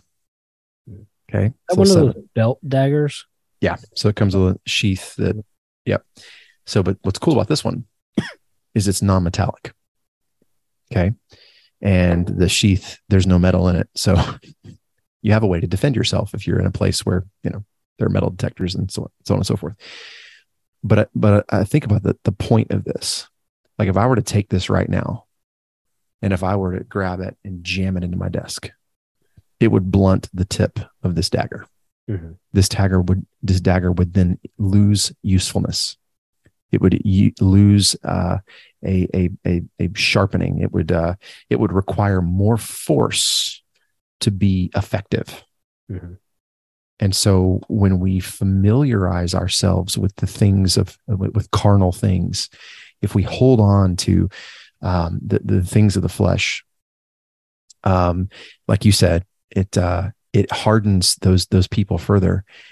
it causes the people of God to stumble, and we ourselves, as ministers of the gospel, as believers in the Lord Jesus Christ, are blunted. We become blunted instruments at that point, less effective in what we do.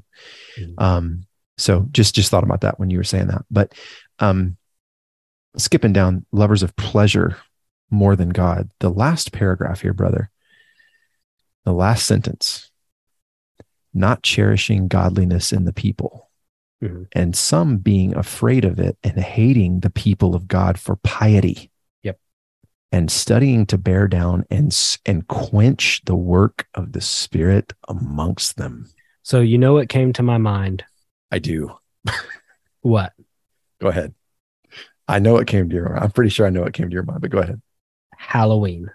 Yep. Yes. Okay. Because there are people that the more they grow and mature in the Word of God, in holiness, in understanding the Word of God, they start to view other things differently. Things such as like Halloween. Right. And the pagan roots of Halloween and what Halloween actually means. And by the way, if you want a resource on Halloween, our friend from Apologetics Live, Justin Pierce, one of his seminary papers, he actually published into a small little book that you can get. Wow. Yeah. It's, hold on. I'll get the name of it real quick because I want to give him credit where credit's due. It's called Halloween Under the Light of Scripture by Justin Pierce. You can get it on Kindle. It's super cheap. I think it's only like $1 or something like that, maybe $2. I don't know. But he goes through the origins of Halloween and things like that. And I've seen it. You've seen it, where there are people that have real, and I mean very real conviction. That's right. About Halloween. Yes. And from the pulpit, they're belittled by basically saying, you just need to get over it. Yep. And what is that? That is this right here. Yep. A studying to bear down and quench the work of the Spirit amongst them. The Spirit brought them to a place where they were actually convicted about things of Halloween, and a pastor, in order to side, which we're not being hypothetical. This happened. Yeah. This is real. I have this in a letter that I wrote to this pastor. I didn't send it, but I wrote out this letter and I talked about this thing specifically, where I said maybe they're more mature in their walk with Christ than you are, right? Because he's not cherishing the godliness, the godly growth in the people. And instead, he's quenching it. He's threatened by it. He's afraid of it. He's threatened by it. And why? Because he likes the thing that they're coming to find out is actually pagan. Right. He wants to indulge and engage in the thing that they're growing out of, that they're moving away from. Yeah. And so, because I can't have people in my congregation going, oh, well, this is actually a bad thing. This is actually a pagan thing. We actually don't need to be engaging in this. There are some people who still want to celebrate Halloween and we should just let them and blah, blah, blah. Because I need to cater to those people, I'm going to belittle these other people who are actually growing in holiness and in Christian piety. Now you're the stumbling block. Right. Yep. And really, you become, here's what you become. You become, back on page 14, refined hypocrisy. Desiring to appear what indeed we are not. Yep. Studying more to learn the language of God's people than their exercise. Yep. Artificial confessing of sin without repentance, professing to declare iniquity and not resolving to be sorry for sin. We've seen that. No reformation after solemn acknowledgement of private vows, thinking ourselves to be exonerated after confession. But that just goes to show you have to actually understand yourself to be wrong and sinful in an area. Yep. And if you believe yourself not to be wrong and sinful in an area, like now moving forward to a place where you're actually belittling people and you're quenching the work of the Spirit in them, that's sin. Yep. Yeah. And the only way you want to quench it is for your own selfish desires. Yeah.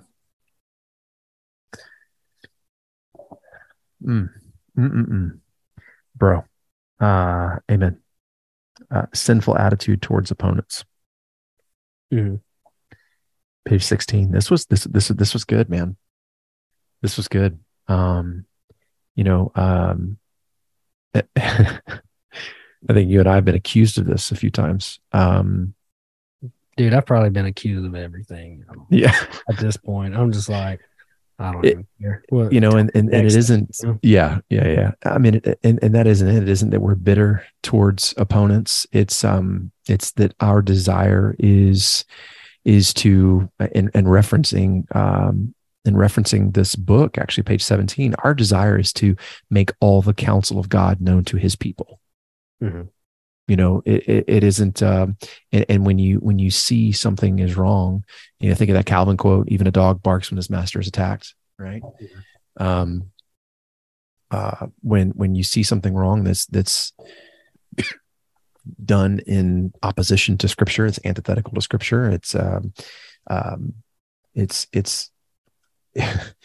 It's our responsibility as believers, not just pastors and preachers, but our responsibility as believers to point that out, to examine that, to judge that, to use a trigger word, and not for the sake of condemnation, but for the sake of admonishment. Scripture is useful for rebuking and admonishing. 2 Timothy 3. But we need to make sure that we don't have a sinful attitude, a bitter attitude towards opponents. And one of the ways that he mentioned this here is he said, making sure that, and this was, again, I starred this because I don't want this to be said of me or this to be my motivation. Too much eyeing our own credit and applause and being pleased with it when we get it and unsatisfied when it is wanting. Mm-hmm. Right. It's not about us. It's not about the credit that we get. Like how many times do I tell you, man, like I rarely check how many plays we get. Mm-hmm. I'll glance at it, but it's not about that. Mm-hmm. It's not about that. It's about how many times have I left the podcast? Left the podcast. Well, left. Yeah. But basically, how many times have I basically been like, all right, Chris, it's your thing. Like, yeah, do with it. So like, just do whatever you want with it. Like, I don't care. Like, and people, I'm like, hey, don't come to me. Like, that's Chris thing. Go talk to Chris. Like, right. And so, but here's also the thing, right? Like, people probably know that I started this podcast because you tell them that I started this podcast. That's right. But people probably know you more from the podcast than they know me. But truth be told, I don't care. Right. I'm like, whatever, dude. I don't care. Hey, are you benefiting from whatever's being said by whoever's on it? Yeah. Okay, cool. Fantastic. You don't need to know my name. You don't need to know anything. I don't need your praise. I don't need your clapping. I don't need your invite to whatever. Okay. Just is it helping you grow in godliness? That's the only thing I care about. I could care less if you want to write me a great letter. Well, I mean, I'll be thankful for it. I should say that. Like I shouldn't sound like I'm apathetic, but right. But I'll be grateful and thankful. But that's not the reason and the motivation. Yep. And the fact that I can just say, okay, I'm going to walk away. Right. All right. Because I mean, people have said that you guys, you're just trying to be famous or whatever. You're just trying to be out there and blah, blah, blah. And what, like, nope. No, I don't care. If this podcast dies tomorrow, it dies tomorrow. Guess what? Yep. I still have a job to do. I still have to work and pay bills and put food on top. Because guess what? This podcast don't bring any money, dude. Negative. In fact, it eats money. Well, Positive. I mean, it used to eat money. Not anymore. not anymore that you got it on Anchor, but it used to eat money. And the stuff we have, right? The microphones that we have Cost money. right? I bought all that stuff. And so it was like, but I was happy to do it because I felt we had a message that needed to get out. Yep. And we've done it for 3 years. Wait. Yeah. 2022. Yeah, 3 years. Almost 4. Yeah, man. Absolutely. Well, and then so people don't ever come up to me and be like and try to be like, oh well, you just want to be famous and you just want to do this and you just want to do that. I'm gonna be like, go talk to people about how much I could care less if the podcast. That sounds so bad when I say it, dude. Like if the podcast just dies tomorrow, like I'd be like, okay. Doesn't sound bad. That doesn't sound bad. But it's just like I mean, because I've got another podcast, right? It doesn't get as many plays here, but it's still, there's people that go, hey man, that was really helpful. And I don't advertise anything for it. Right. I don't promote it anywhere. I don't do anything like that. It has an Instagram page. That's it. Yep. And every now and then I share something on that Instagram page. But everything else is just whoever shares it to whoever. Yeah. Yep. That's it, man. That's it. That's good, brother. Well, he gets in, man, just kind of moving through. And then maybe try to wrap up a little bit. I don't know. Yeah. I was just going to say, we might want to wrap up. This is where they get into confessions of our shortcomings. Mm-hmm. And he starts out by saying, let us, as they did. He's talking about the Church of Scotland in 1651. Deal honestly with ourselves. Our confessions ought to be no less ample and searching. Now, I'm not going to go through these. No, get the book and you go. Get the book. Yeah, get the book and go through them.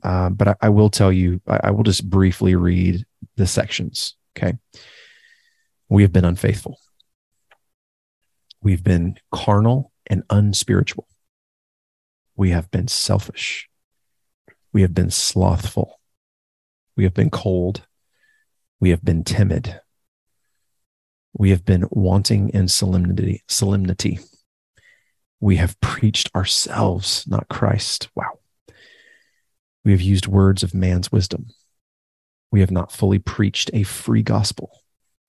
We have not duly honored the word of God. We have not been men of prayer. We have not honored the Spirit of God.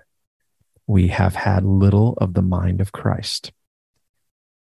And wow, man, reading through these confessions, excuse me, incredibly convicting for me, man.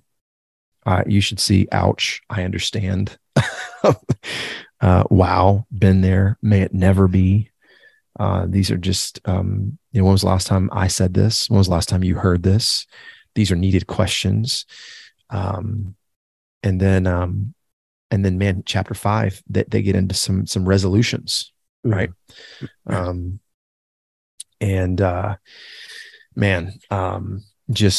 Just moves through and talks about reaping a great harvest and preaching to plague victims. Just ends with this section, ready to tremble, and how he ends. I just want to read this and brother, and then we'll have some closing thoughts. But he says, we must be more in earnest. We must be more in earnest if we would be less than hypocrites. We must be more in earnest if we would finish our course with joy and obtain the crown at the Master's coming. We must work while it is day. The night cometh when no man can work. So amazing. I want to get the full version and see what else they had to say. Yeah. This is where revival starts. Yeah. Oof. Revival doesn't come by preaching revival.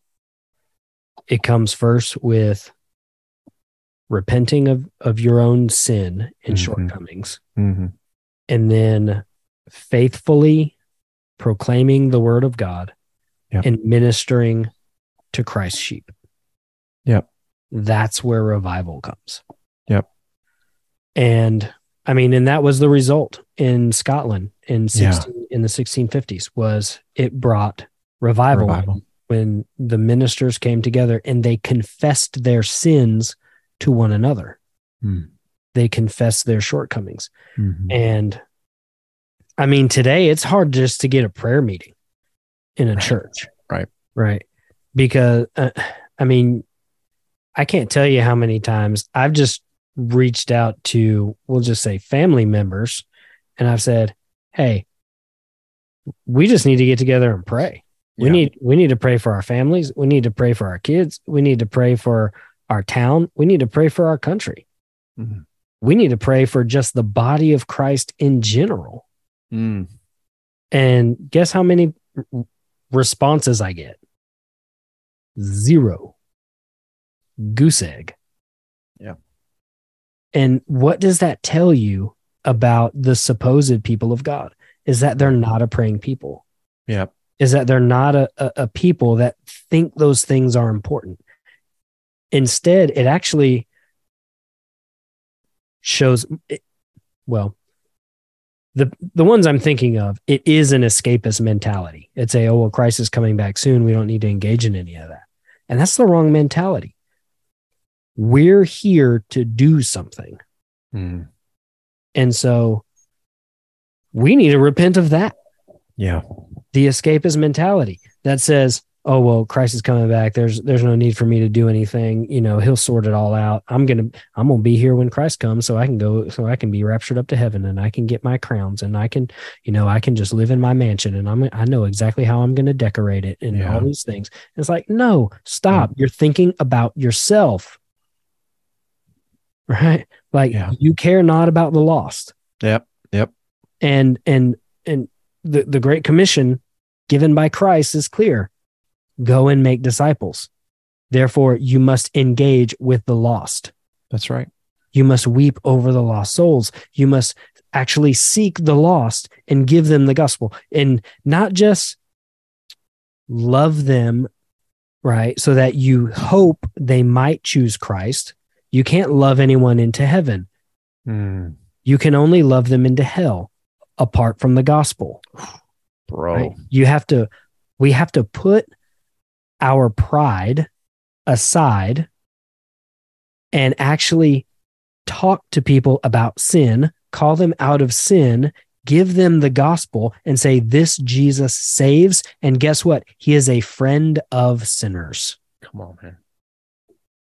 And we're so afraid to do that because we love ourselves too much. And most of, and because this is what I've been thinking about just today, is because it's not that we're afraid of pushing people further away from Christ. It's that we're afraid of what they're going to say about us and how they're going to. That's what it is, man. And so, man, there is this book is just, it reveals where a lot of repenting needs to be done. Absolutely, man. Yep. That's it, man. And especially in pastors. Yeah. Well, it should start there. It should start there. It should be the chief example. Absolutely. You know, their desire should be to say, follow me as I follow Christ, as Paul did. Right.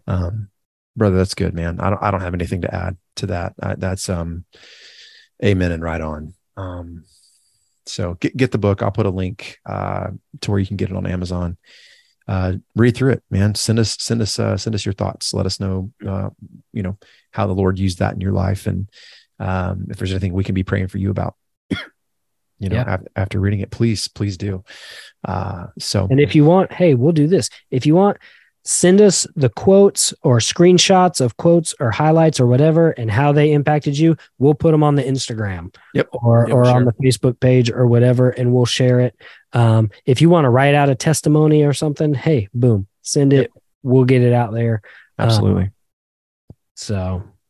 And be on the lookout for Dead Guy Reader Society shirts that are coming as soon as I get the new image. Like when I get them, like whenever I get them that night, I'm going to work on them, put them up on the store. They're going to be awesome. Yeah, they're going to be great. They're going to be incredible. They're going to be awesome. So, hey, thanks if you're still around, thanks for sticking with us. There were a couple of rabbit trails on this one. So, but we love you guys and thankful for you. We can be praying for you in any way. Let us know. Thanks so much for listening to this edition of the Dead Guy Reader Society. We love you, and we will see you on the next one.